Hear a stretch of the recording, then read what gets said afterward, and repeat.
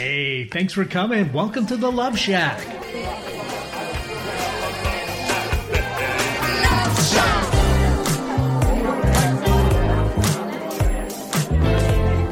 And welcome to the Love Shack, a little old place where we get together, explore fresh perspectives, and eavesdrop on juicy conversations, and attempt to uncover the mysteries that nobody talks about but absolutely influences our relationships. So if by chance you are struggling in your relationship, just starting out in a new relationship, or are single and know you got to do better next time, like there's some things I got to get figured out, this show has been purposely created for you. I'm Stacey Bartley, and I'm here with my lover and co-host, Tom. Together for the past decade, we have been loving on people from around the world with the sole purpose of helping us love more and fear less. Essentially create what we say, love for a lifetime, or love that tingles your toes. And a shout out to wherever you are listening to us. Just a quick reminder, we're live every Thursday at 1 p.m. on our awesome sister station, or actually station, up in Seattle. I'm not sure what would be the brother, but at any rate, we're in KKNW 1150 AM up in Seattle. This is Tom, your DJ. Now, we've got Eric Ryder at the helm. He makes us look good, sound good, and all that kind of stuff. And then it's uploaded to wherever you would find a podcast. Bottom line is, though, you are gifting us with your most precious resource, which is time. We have an incredible episode. I know I say that every week, but we really do this week. I'm not going to spoil it. I'm not going to say anything. Don't worry. Well, I will. We are going to have a conversation about pornography and how it impacts our intimate relationships. I know firsthand about pornography. I had a relationship of 13 years, a marriage of 13 years, where it not only went from porn, but it went to prostitution as well. For those of you who are on my list and who know my personal story, I'll just give a brief thing right now. After 13 years of marriage, I was basically taken up to the canyon, and my husband wanted to come clean. He wanted to tell me the truth about his addiction, about what he was doing. And I remember his reassuring words were, Stace, don't worry. The prostitutes that I'm having sex with, there's no emotional connection there. It's just about the act of having sex. And I remember my brain trying to wrap my head around, what did that mean? What did that mean for my life? Had the whole thing been a lie, a sham? How could I have missed this? What is going on? What's the next steps? And so I am so grateful, is more of the word, grateful for Josh coming on and helping us explore and understand what porn addiction is. If you are by chance struggling with it, as someone that I love and continue to love, the father of my children still struggles with. If you are by chance someone who, like me, was betrayed by this conversation of porn addiction, that we can give you some things to understand about it, some things that you can implement into your own life, and some resources that you can turn to right now, because we actually have someone who has overcome the porn addiction conversation and is here to share his story of triumph. And the cool thing about Josh's story is that he was able to keep his family intact. So can't wait to hear what super tips he has for us, along with sharing his journey. We'll uncover some very empowering things that you can implement into your life and relationships right now. So after this short break, we're going to welcome him to the show. Take a breath. We'll be right back. Here's what one of Stacey Bartley's clients says about working with her. Working with Stacey has been life-changing in a very magical way. I wanted to work with Stacey when I left a long-term marriage because I didn't want to repeat any of my relational, how would you say, unhealthiness. I'm so amazed how she has taken her experience and wrapped it into her own program, a program that is designed specially for you, for anyone that moves forward with her. She's unique, she's profound, she's magical. She has a love for others that is unmatched, and it would be a gift to yourself to work with Stacey. To book your 30, 45-minute, or 60-minute session with Stacey, go to staceybartley.com/checkup. Hello, I'm Nathan Mum. Join me and Mike Roday as we host a weekly technology show that talks about technology for the everyday common person. We are a live radio program that airs Saturday from 4 to 5 p.m. on YouTube, Facebook, and Twitch. If you go to facebook.com/TechTime Radio, youtube.com/TechTime Radio, or twitch.tv/TechTime Radio, you can catch us live Saturdays from 4 to 5 p.m. You can find us at all podcast services online, from Apple to Google and everything in between. Are you ready for something real, raw, upfront, and honest? Then tune in each Wednesday at 2 p.m. right here for Love from the Hip. I am spiritual hypnotherapist, master esthetician, and the host, Sakura Sutter. This show is unlike anything you have ever heard and was created to help others to help themselves. Hear me follow up with guests I have hypnotized and see how it has improved their lives. I will also spotlight amazing people from around the world, their skin tips, live readings, and answers to life's burning questions. Join us each Wednesday at 2 p.m.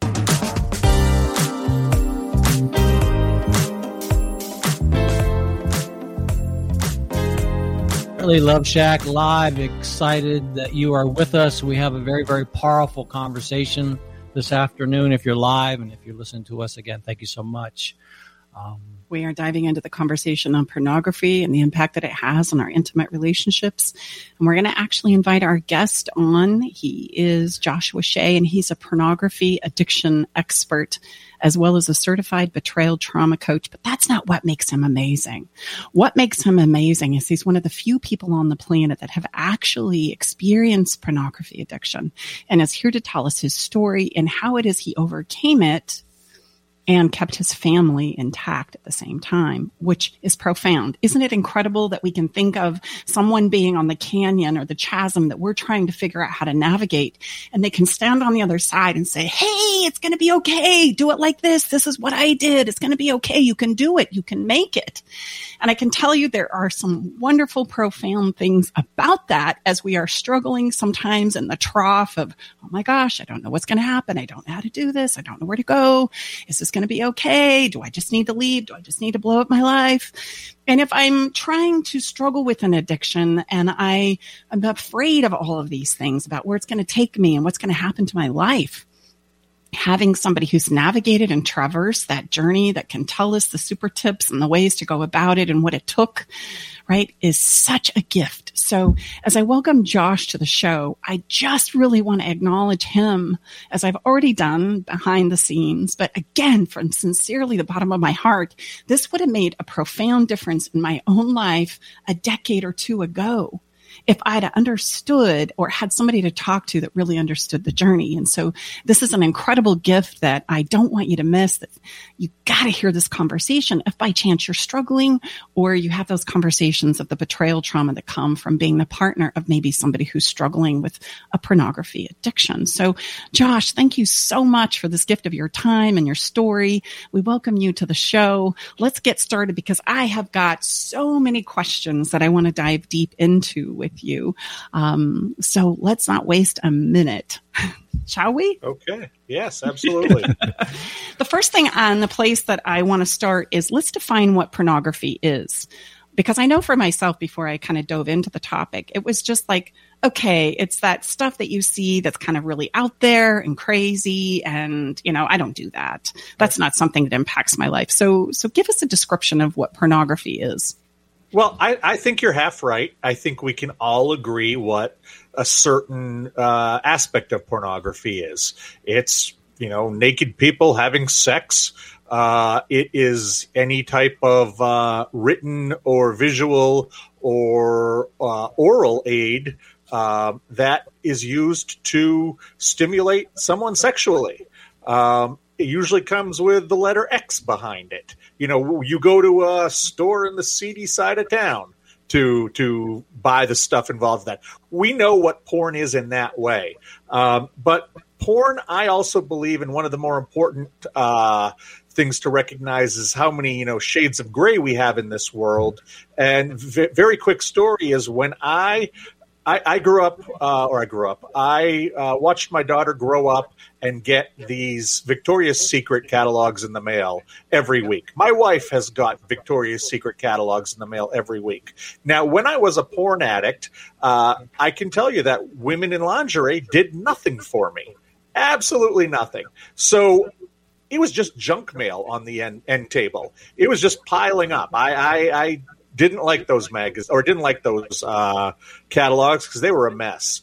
When I got to rehab, I met a gentleman who talked about pornography and talked about how not only did he not like that hardcore porn stuff, just, softcore or even just naked people didn't do it for him. What did he love? He loved Victoria's Secret catalogs. And what that really taught me in that moment is that I think just as much as we tend to think about pornography as, something that's depicting sex, we have to keep in mind that it also has to do with our interpretations of sex. And what does sex mean to us? And what is it that does tickle those parts of our brain that maybe we don't want to admit? And for him, it was lingerie. For me, it's never been lingerie. So is Victoria's Secret porn for me? No.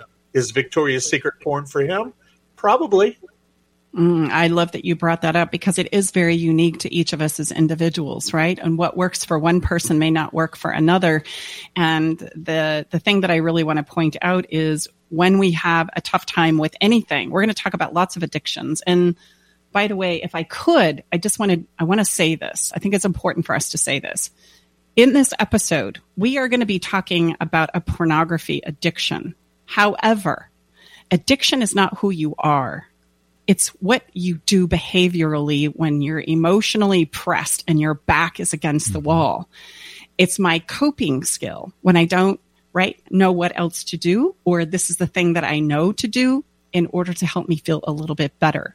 So I want us to check our judgment at the door because it's going to really help us explore the conversation better. If we get stuck in judgment, we can't enhance our understanding and we can't enjoy the conversation. Shall I say, learn from the conversation. Enjoying might be a struggle. It's okay. But take a breath and check your judgment and realize that an addiction is not who we are. We are so much more than an addiction. It's behaviorally where I turn when I don't know what else to do. And I really want to make that an important statement. Yeah, and I would just add, addiction is something that Stacey and I are very, very familiar with because we've experienced it in our relationships. But there's a wonderful, Jill Polish is a person I have great respect for and is a huge place in the genius recovery world. And he reminds us often we can't punish the pain out of anyone, right? So rather than seek first to understand, I would say demonstrate behaviorally that you understand. So on that note, Josh, please take a few minutes. And I know your story is vast and wide, but give us the highlights of your story so that people can understand where you're coming from and why it is you're the perfect person for us to talk about this very, very critically important topic. Stay with us. We'll be right back. Navigating the silent, complex moments of separation or your partner's need for space can feel like walking through a maze without a map. If this sounds familiar, know that you are not alone. This journey, filled with uncertainties and introspection, requires a gentle, understanding guide. Hey, I'm Brooke from Love Shack Live. We see you, and more importantly, we get it. That's why we created the Separation Support Bundle. A collection of resources designed to not just guide you through separation, but to offer comfort and clarity during these times. Our separation guide offers insights and support to help make sense of your emotions and the process of separation. And for those moments when words escape you, our guide on 10 texts to send when navigating space provides thoughtful prompts to help communicate with compassion. Plus, a soothing separation meditation to help ease the overwhelming moments. Because sometimes all we need is a starting point, or a way to start feeling okay again. Remember, you don't have to journey through these complexities of separation alone. Our Separation Support Bundle is here to accompany you, guiding you towards healing, understanding, and most importantly, the renewed sense of self. Visit staceybartley.com/bundle today to access your free separation support bundle. At Love Shack Live, we're all about exploring the real stuff that relationships bring, the good and the challenging. So let's tackle this together, because even in the hardest times, there's hope, growth, and yes, even love to be found. Yeah, well, I am actually very textbook when it comes to being a pornography addict or former addict. I am a little over 7 years clean. But I am textbook in that I had unresolved trauma that was based on abuse when I was young. And when it comes to pornography addicts, sex addicts, kind of the godfather of research in this area, Dr. Patrick Carnes, his groundbreaking study on this, which is 25 years old now. I mean, it is even older than internet porn is. And what he found was that just over 70% of men who utilize pornography have a history of physical abuse in their background as a child. Just over 80% have a history of sexual abuse in their background as a child, and over 90% have a history of emotional or mental trauma that's unresolved in their background. So more than 9 out of 10 porn addicts are, like you mentioned before, when it comes to being a behavior, they are using pornography as a coping mechanism to deal with this trauma of the abuse that they haven't worked through. Now, myself, this was at the hands of a babysitter between ages 2 and 6, 3 and 7, right around there, both sexual and mental and emotional. And when I was, I got out of that house when I was 7 or 8 years old, but, carried scars. When I was 12 years old, I was shown hardcore pornography for the first time by a cousin who had a couple magazines. I can't tell you what was in the magazines. I can't tell you what the names of the magazines were. I don't remember. But what I do remember very distinctly was this warm feeling coming over me, was this, just sense of relief, sense of, I have found something here that is going to make me feel better.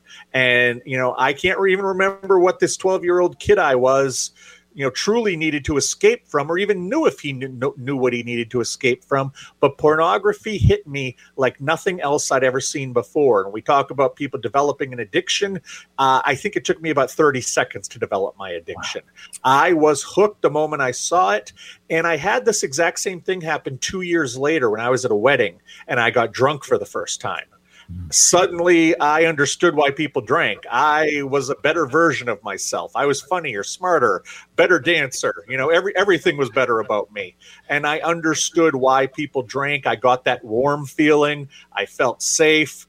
And it was exactly the same feeling I had with the pornography 2 years earlier. And basically from that point forward, whether I was in high school, college, early in my career, later on, whether I had girlfriends or nobody, or was married or had kids, it didn't matter, because alcohol and pornography, especially pornography, were the two things that I could always count on to have in my life to make me feel better moving forward. And eventually, it all came to a head in 2013. The business that I was running was falling apart. It was, causing me to have weird flashbacks to that babysitter's house. And what I've learned since is that what I was feeling was fear. I was feeling a fear like I hadn't felt since I was at that babysitter's house. Wow. I was terrified at that house. And this was the first time I'd been that terrified again, because I was a magazine publisher, and I wondered, what if this magazine goes down, which I thought might happen, what happens to my employees? What happens to the advertisers? What happens to the subscribers who had prepaid? And if I don't have the magazines to give them, what happens next? And I kind of started to fade and go down very hard, very fast. And I made a stupid decision in early 2013, which was really the crux of all this. And this was when I made the decision to pull myself off of medication for bipolar disorder that I'd been taking for 20 years. My bipolar disorder has always tended to run on the manic side. So I kind of romanticized the mania, and I told myself, well, if I pull myself off of these pills, I'll tap into my manic side. That will help me think outside the box, be creative. I'll need less sleep at night so I can keep working on fixing things.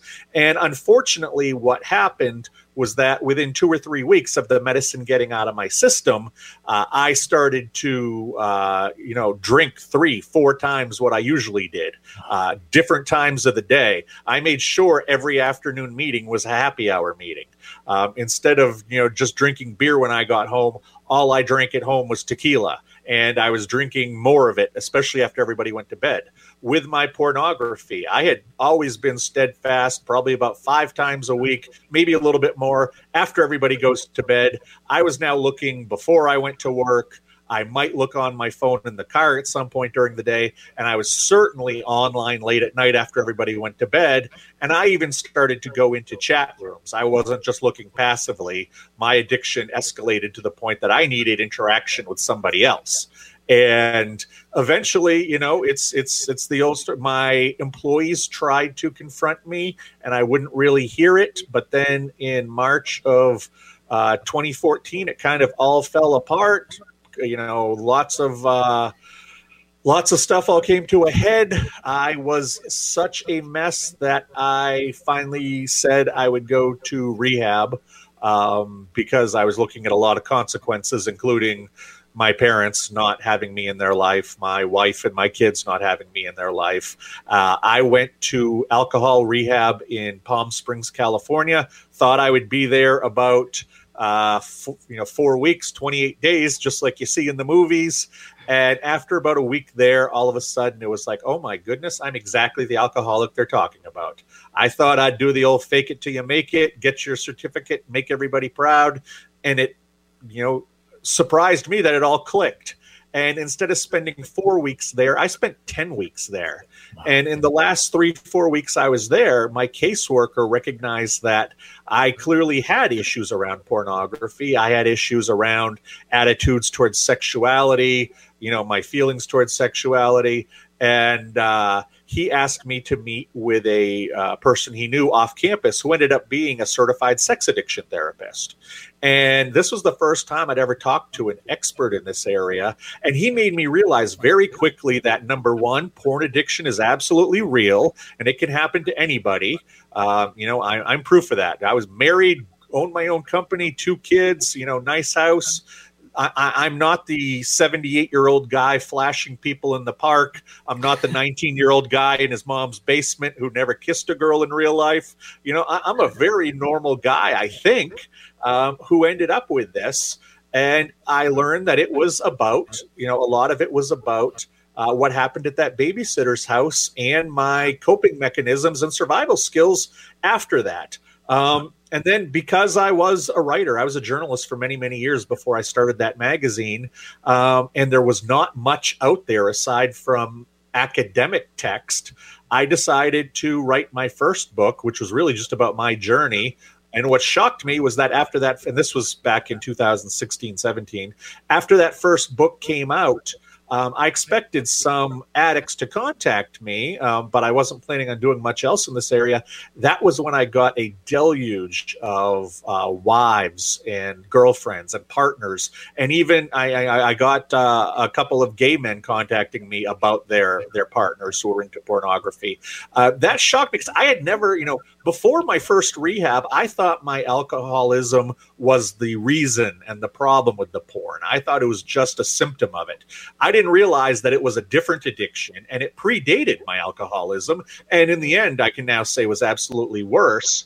And now when, I recognize that it was a second addiction, I learned about betrayal trauma after talking to a couple of these women and recognized, oh my goodness, my wife went through this, not horribly. Some don't have it too bad, but she went through this. And as much as there's nothing for people like me out there who are addicts or recovering porn addicts, there's really nothing for the wives, the girlfriends, the partners, the family. How do you deal with, an addiction that not only has it challenged the addict's life, but it challenges your relationship with the addict. It challenges your belief in the addict. It challenges what you thought you believed in. It challenges your morals. It challenges, all kinds of things that, like you said, we can't judge or we shouldn't judge. And that you wouldn't judge if all of a sudden you found out, oh, well, John Doe here is an alcoholic or John Doe is a gambling addict. It's like, oh, those are problems. We can talk about what happened. When you are a porn addict, you tend to carry around this little cloud of pervert and, what's wrong with you, which is funny because statistics say that these are pre-pandemic. Under 50 years old, 80% of men look at pornography once a month. Under 50 years old, 60% of women look at pornography at least once a month.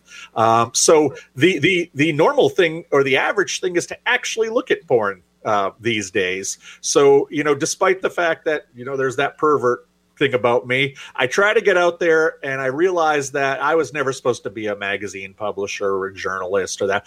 I was supposed to be out there, or I'm supposed to now be out there, talking about my story with porn addiction, talking about what happens to the partners, and trying to help anybody in this general area who needs it, because I've done the research, I've had the experience, I've got it covered from all sides. I love that. There's a saying from Jeff Goins that says, when your past makes sense in your future, you have found your destiny.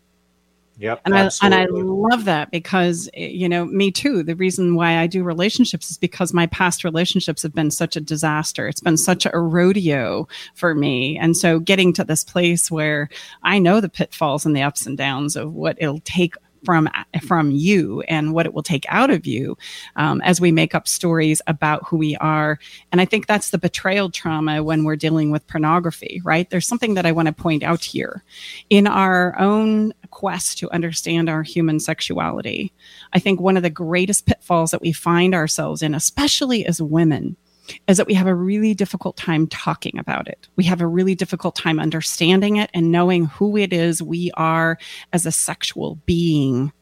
We have a difficult time talking about it. We have a difficult time understanding it. And we really don't know what's okay and what's appropriate and what isn't, which, as we have just discovered, if porn can be all things and many different things to lots of different people, well, then so can who I am as a sexual being be lots of different things, right? And I need to discover what that is. And that is something that nobody can give me. Nobody has a prescription for, that I must discover and understand for myself. And so I think a lot of women, including myself, coming from this purist, very religious slant of, right, trying to understand pornography when it happened in my marriage and in my life, when I thought I was, on my way to creating eternal life and heaven, only to find, man, okay, I didn't know this was part of the deal. I didn't understand myself or sexuality or what was okay and what wasn't. And so I was very easily manipulated into, well, you just don't understand, because he had a lot more life experience than I did. I was very naive in regards to this. And I also had a really difficult time accepting myself sexually. Like, is it okay to go there? Is it okay to enjoy it? And who am I in my body? Right. And I think those are all the things that contribute to women of porn addicts that make them think that this must be my fault. It's because I'm not good in the bedroom. It's because I'm not comfortable in my body, because I have self-doubts about that myself, right? And so is it me? Did I not do it right? Do I need to get a little more risque? Is it the way I look? Do I need to buy more lingerie? Is it the way I smell? Is it because I'm kind of a prude and I'm uncomfortable and I'm struggling with my own internal fears and insecurities with this? Is that what happened? And I think that's why we take it on personally as a woman, because we are so uncomfortable in our bodies typically, and we are so unfamiliar with sex, sexuality, and that personality of who I am there, that it's really easy for me to go, oh God, it's my fault. It's so my fault. Yeah. And I can tell you, when I am coaching women with betrayal trauma, usually it's just a matter of the pornography was the last straw, or that broke the camel's back. There is a lifetime of sexual trauma or sexual awkwardness or uncomfortability.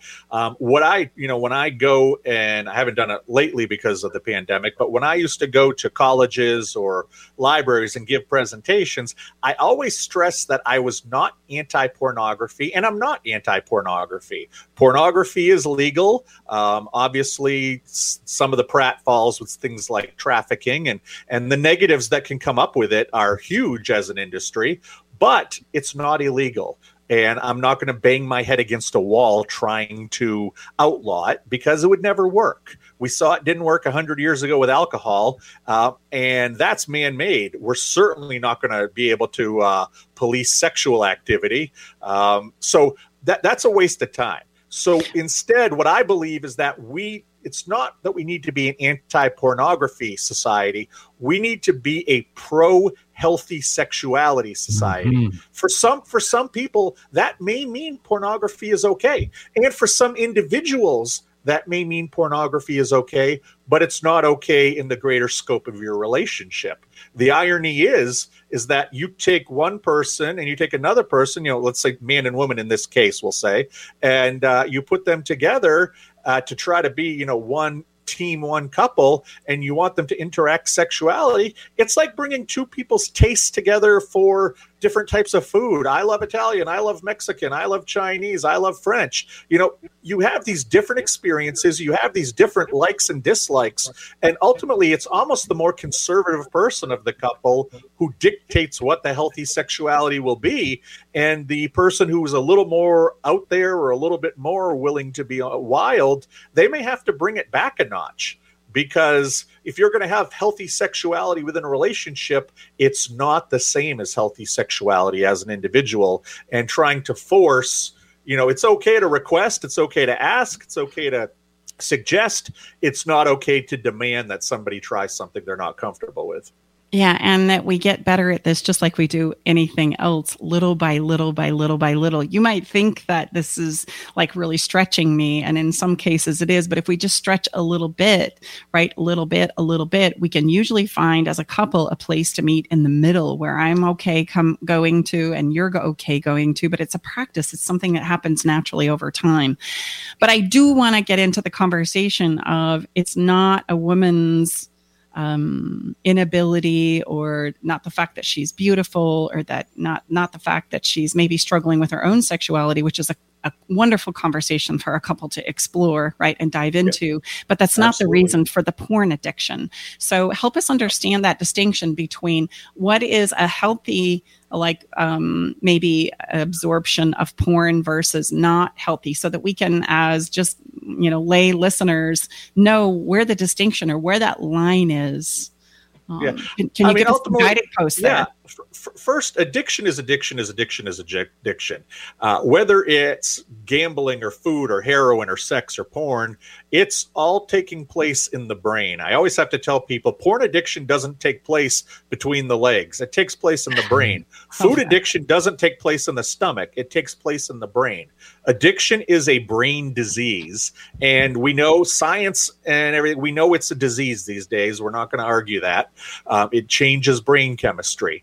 And the brain chemistry is with the reward sensors. Why do people use drugs? It feels good, or their body tells them that they need it. Why do people gamble? Well, it feels good, or their body tells them that they need it. When you get an addiction, it's your body is screaming at you that you need something, even if you know there might be negative consequences, even if it's affecting your life negatively. Even if you make promises to yourself that you will behave differently, but you can't. Addiction is really about continuing with what you understand is a bad choice or a bad behavior, regardless of the circumstances, and a giant sense of feeling out of control with it. Now, ironically, one of the things that I often tell women, or I should say this first, there's a certain section of women who, with betrayal trauma, want me to talk to their husband about their pornography addiction. And when I sit and talk to the man, it takes me about 10 minutes to determine he's not a porn addict. She just hates pornography, and he doesn't care that she hates pornography.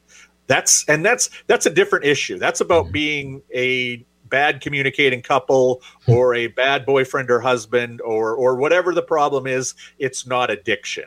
And it's ironic that I actually tell the partners of addicts that you may, if you can look at this intellectually for a moment, you may be in a better position than a partner of someone who isn't a porn addict. Because most of the time you immediately go to, I'm not pretty enough. My sex is not good enough. I'm getting too old and he doesn't like me anymore, and blah, blah, blah, blah, blah. When the reality is that's not why addicts are looking. I can tell you on my own, it was not about sex. If I wanted sex with my wife, I could get it. But here's the thing you have to realize: when your sex life drops because of the addiction, no addicts want to have sex. Talk to a heroin addict. Talk to a gambling addict. Talk to any addict about how much sex they have or want to have. Studies across the board prove that people's sex drive drops during addiction. When I'm sitting there looking at porn, it's not about me getting off. It's not, even though that's part of it, it's not me. It's not about me, having a sexy experience. It's about me quieting the storm that's in my head. Now, if I'm not an addict and I'm looking at porn, and I choose not to have sex with my wife or get intimate with her, well, then maybe there's a problem in the marriage. Maybe there is a problem with our sex life. And that's like I said, that's a whole other set of issues. But if your partner is an addict, it truly has nothing to do with you. I was an addict at 12 years old. I didn't meet my wife until I was 26. By that point, I absolutely knew how to hide it from anybody. If you can hide it from my religious mom, you can hide it from anybody. And my wife wasn't looking for it, certainly. And with my alcoholism, that was so obvious, you can just blame everything on that. Or she could rationalize that because everybody knew I had that problem. You can't hide that as easily as you can hide porn addiction. And ultimately, it came down to recognizing I needed to have that change in my life. It wasn't about me staying up late to look at naked ladies. It was about me staying up late because my life felt like it was out of control. And that was one of the only things that could calm me down. If it was gambling, I would have been at a casino. If it was cocaine, I would have been, at a bad part of town buying it. For me, it happened to be pornography, probably because of my experience when I was a kid. But it was never about the sex. It was never about the naked people. It was never about the orgasm. It was about quieting that storm that was in my head. And unfortunately for the partner, they are just an innocent bystander. And they, instead of thinking, oh my God, I'm married to the world's biggest lying pervert, oh my God, a lot of times it's really, oh my God, I'm married to someone who has successfully hidden this illness from me for so long. That's really almost how it should be viewed, because this, like I said, you become very mentally ill when you have an addiction and when it reaches rock bottom areas. You don't understand consequences. You don't care about the law. The only thing that drives you is that little inner voice saying, if you don't get your addiction, if you don't satisfy it, you're going to die. Mm-hmm. So how do we step in to have a conversation? Let's say somebody out there who's listening knows, or maybe even knows, but is suspicious that maybe there's some things that are going awry in their relationship. How would you suggest that they step into a conversation with their partner about those? Or I would even say, let me interrupt. What would you, my younger brother is a mental health advocate, and one of the most powerful things he's always reminds us is, what would he like? What would be powerful for him to hear when he's going through where he's feeling like he's not worth anything? Not what's wrong with you, what happened? So Josh, what would be powerful for you to hear from your partner, your wife, your husband, your spouse, in this kind of a situation? That maybe you have a rather problem. Than, you piece of, what, I found your charges on our credit card. And I'd say instead of being suspicious, try to be curious.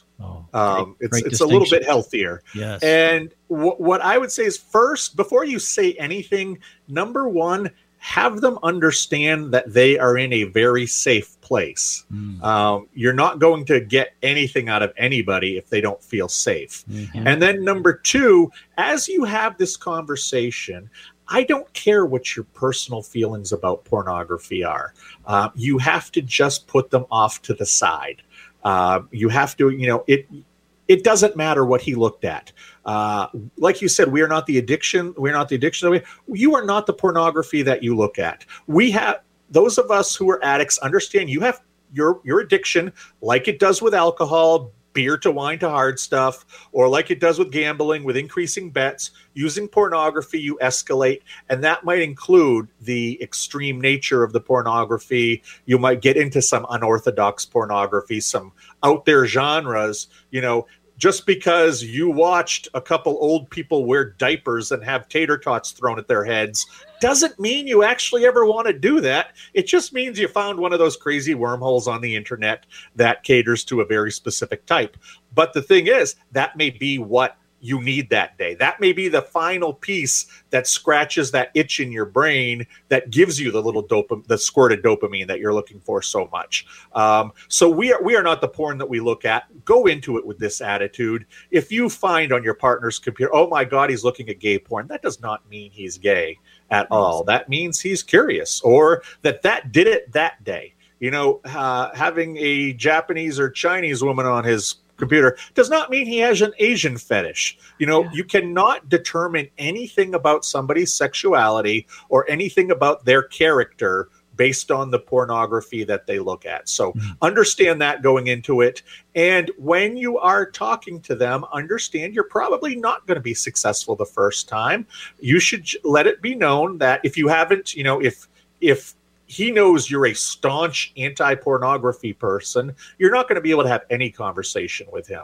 You're going to have to find somebody who can have the conversation. If you've never expressed a real distaste in porn, or you like it, or whatever it is, that's fine. You can, in that case, say, hey, I think that your pornography use may be moving into a slightly troubled area.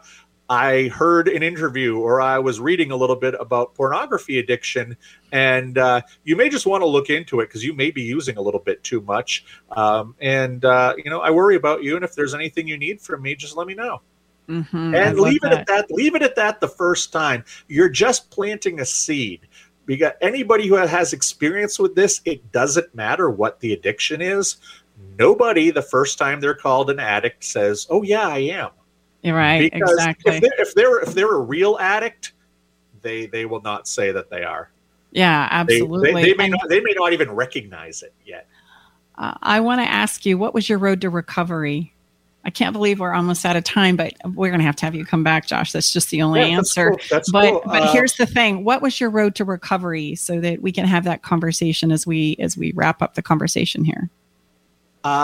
Surprisingly to me, it became a lot about helping others, which was not my old personality.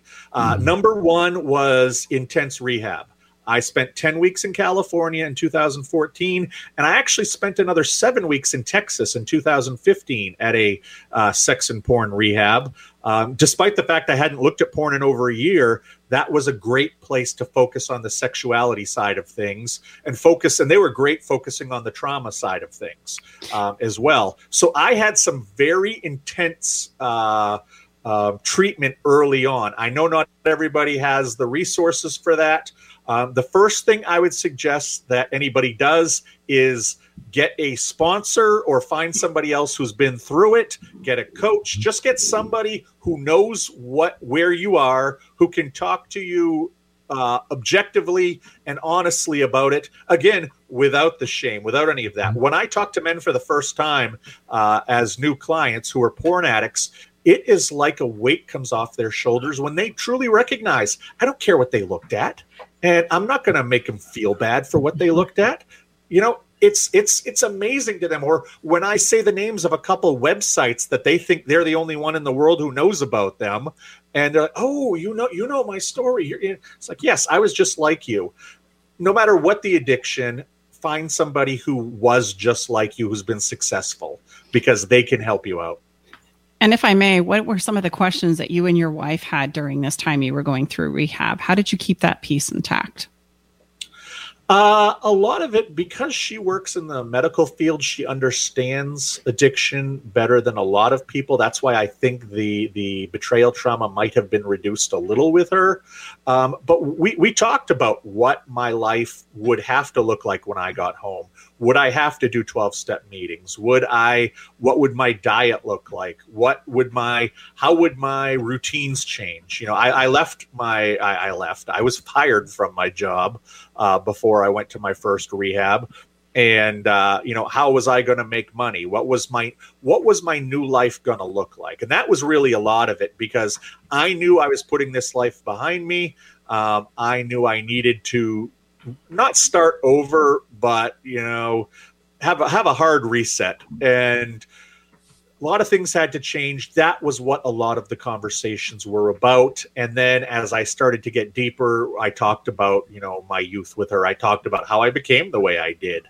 To me, that's the most important thing in recovery, even more than figuring out how to control my triggers, was learning how I became the person I did. And whether I'm talking to a woman who's dealing with betrayal trauma or a man or woman who's dealing with porn addiction, it all comes down to just figuring out, how did you get this way? Mm-hmm. Where were the problems? What was your doing? What was somebody else's doing? Mm-hmm. What was Mother Nature's doing? Let's figure out what it was, and then how we move forward now that we have that information. I love that. And I love that you and your wife were able to kind of look at what life would look like as you moved forward and not continuously rehashing the problems or the past or the pain. I think it's really important for us to understand we can't punish the pain out of people. We can't inspire them to change and to grow and to restart when they're feeling less than all of the time. In fact, that's going to drive the addiction. I think that's important to say.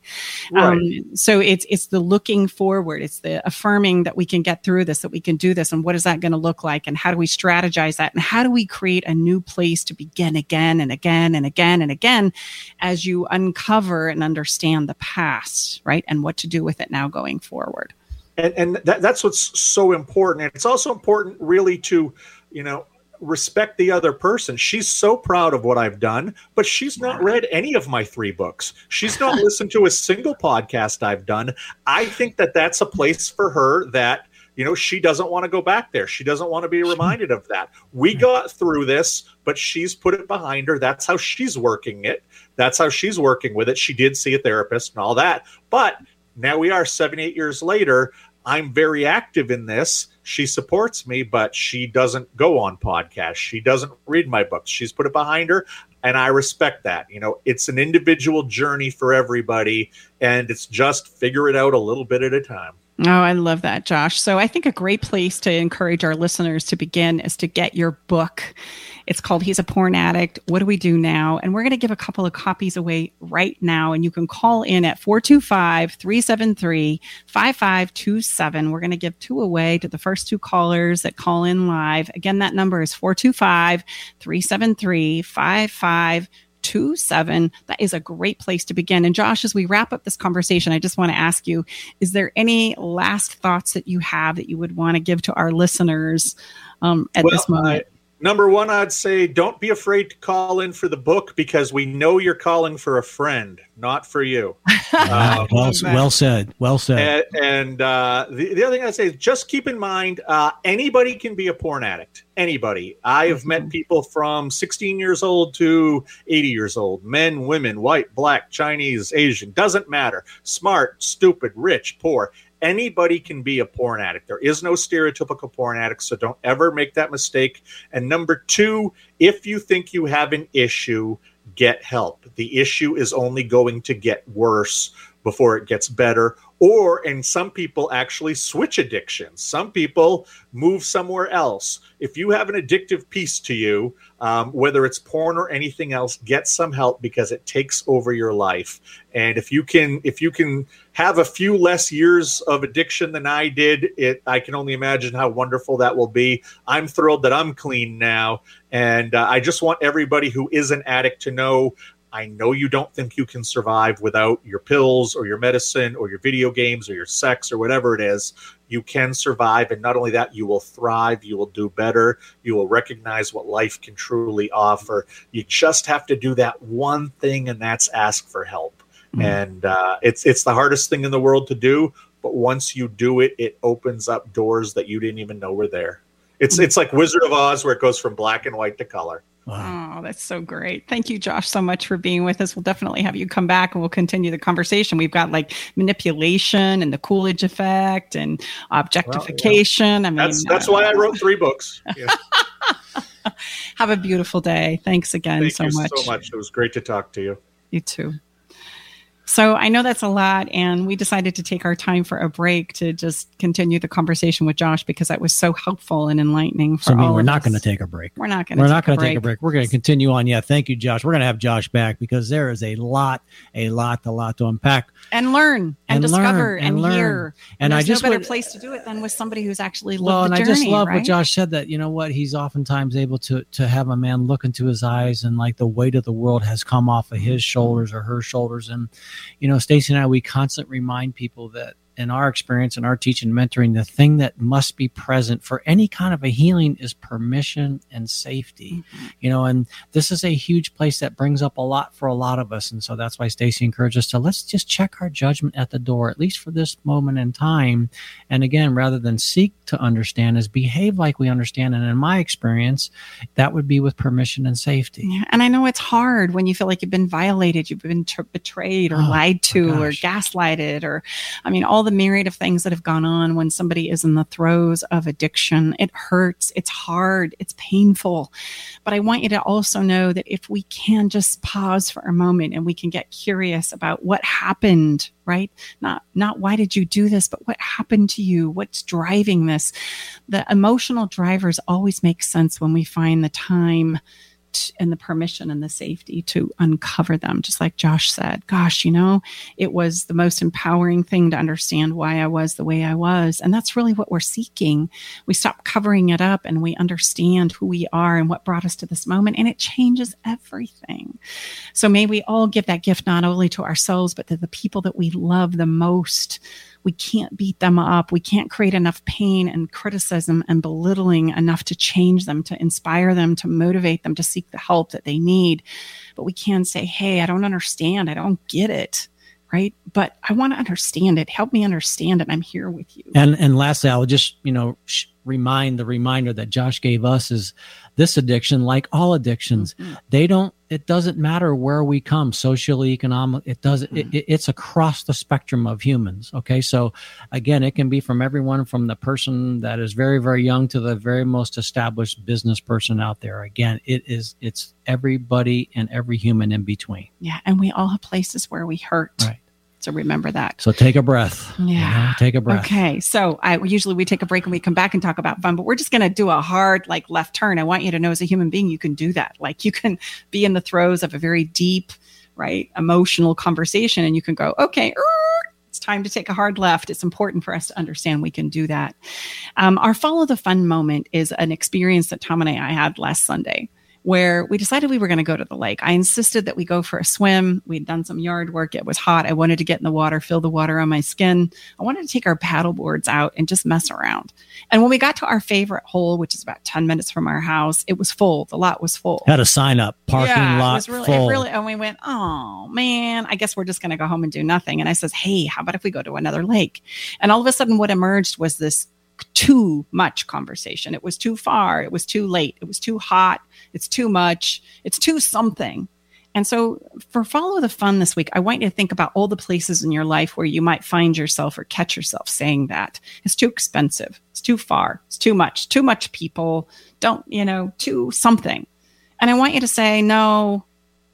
On the other side of tote, I don't want you to say no. I want you to say yes. Like, yes. So we went. We decided it was too far. We had the conversation. It was too far. It was too hot. It was too late. Can't happen. And I said, we're just going to go. Let's just see what happens. Is it really too all of those things? So TOO, that's an important distinction. TOO. So two. So, and guess what? About halfway to what Mr. and Mrs. Google said on our navigation, we found a sign, we saw a sign that said the same lake we were going to, that was right to the right. And we said, Stacey said, let's take that sign. I mean, let's check it out. We can always turn around and continue on with the Google. Again, it's going to be a disaster. It's going to be the wrong way. Google says this, no, let's just find out. Let's just go see. And we got there at about half of the time that we thought it was 2. And it was just a lovely experience. We got wet. We found a parking place right a few steps away from the lake. And we set up our chairs in the water, and it was just lovely. And it was too delightful. So I tell you what, if you find yourself saying it's too something, fill in the blank, I want you to catch yourself this week, and I want you to do it anyway, and then see what happens on the other side of 2. I'm going to share with you that there's a lot of life, there's a lot of experiences, and there's a lot of joy that happens on the other side of too much, too expensive, too hot, too many people, too far, etc. So I want to challenge you to overcome that and just say yes instead of no. It's going to change your life. The reminder is, hey, are you stuck because there's nothing to be done, or are you stuck because you won't try anything new? And this, I think, fits that perfectly. So get over too and live some life on the other side of that. So, okay, we have some Spread the Love. It's going to be quick, but this person that we're going to highlight here on the Spread Some Love moment, he's going to be on our show next week. So we're going to invite you to come on back and enjoy the moments that we're going to create with Christian. And Christian has this super tip for us today. Hi, my name is Christian de la Huerta, and I'm a personal transformation coach. I'm a breathwork practitioner. I'm a TEDx speaker. And I'm delighted to and grateful to Tracy to have been invited to be on Love Shack Live in a couple of months. Short message today about relationship. I've been doing retreats on different themes, one of them being conscious relationships for the last 30 years. And one of the premises of my retreat work, it's paraphrasing the Course in Miracles. It says something like, it's not our job to look for love, but to look within ourselves for the obstacles to love. So how are we sabotaging our relationships? How are we blocking love? Sometimes even from the get-go, by attracting the wrong people, by falling for people who are not available, who are not a match, who live on the opposite side of the country or the world even, who are already with somebody else, or who maybe they're just not there. So why do we do the things we do? Why do we create those patterns of self-sabotage and those behaviors that don't serve us? That's kind of one of the themes of my work, and one of the messages of my work is that doing this kind of work is heroic. It's nothing short of heroic to be willing to look inside and to ask ourselves why we do the things we do, and why we get stuck in these patterns of relationship that sometimes feel like we're in the same boring play or the same boring movie, just with a different actor.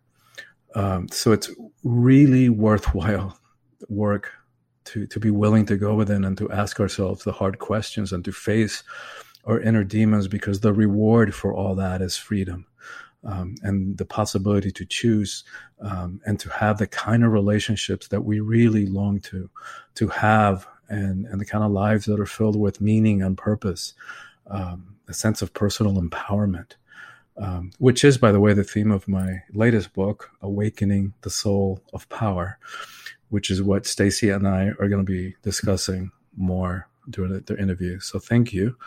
Much love and many blessings. And this is Christian de la Huerta signing off. I love that.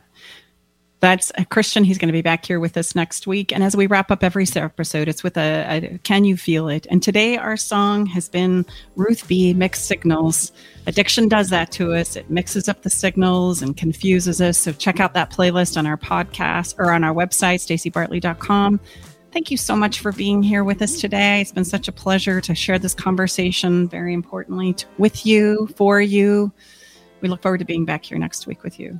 Bye for now. Yeah. See you next week.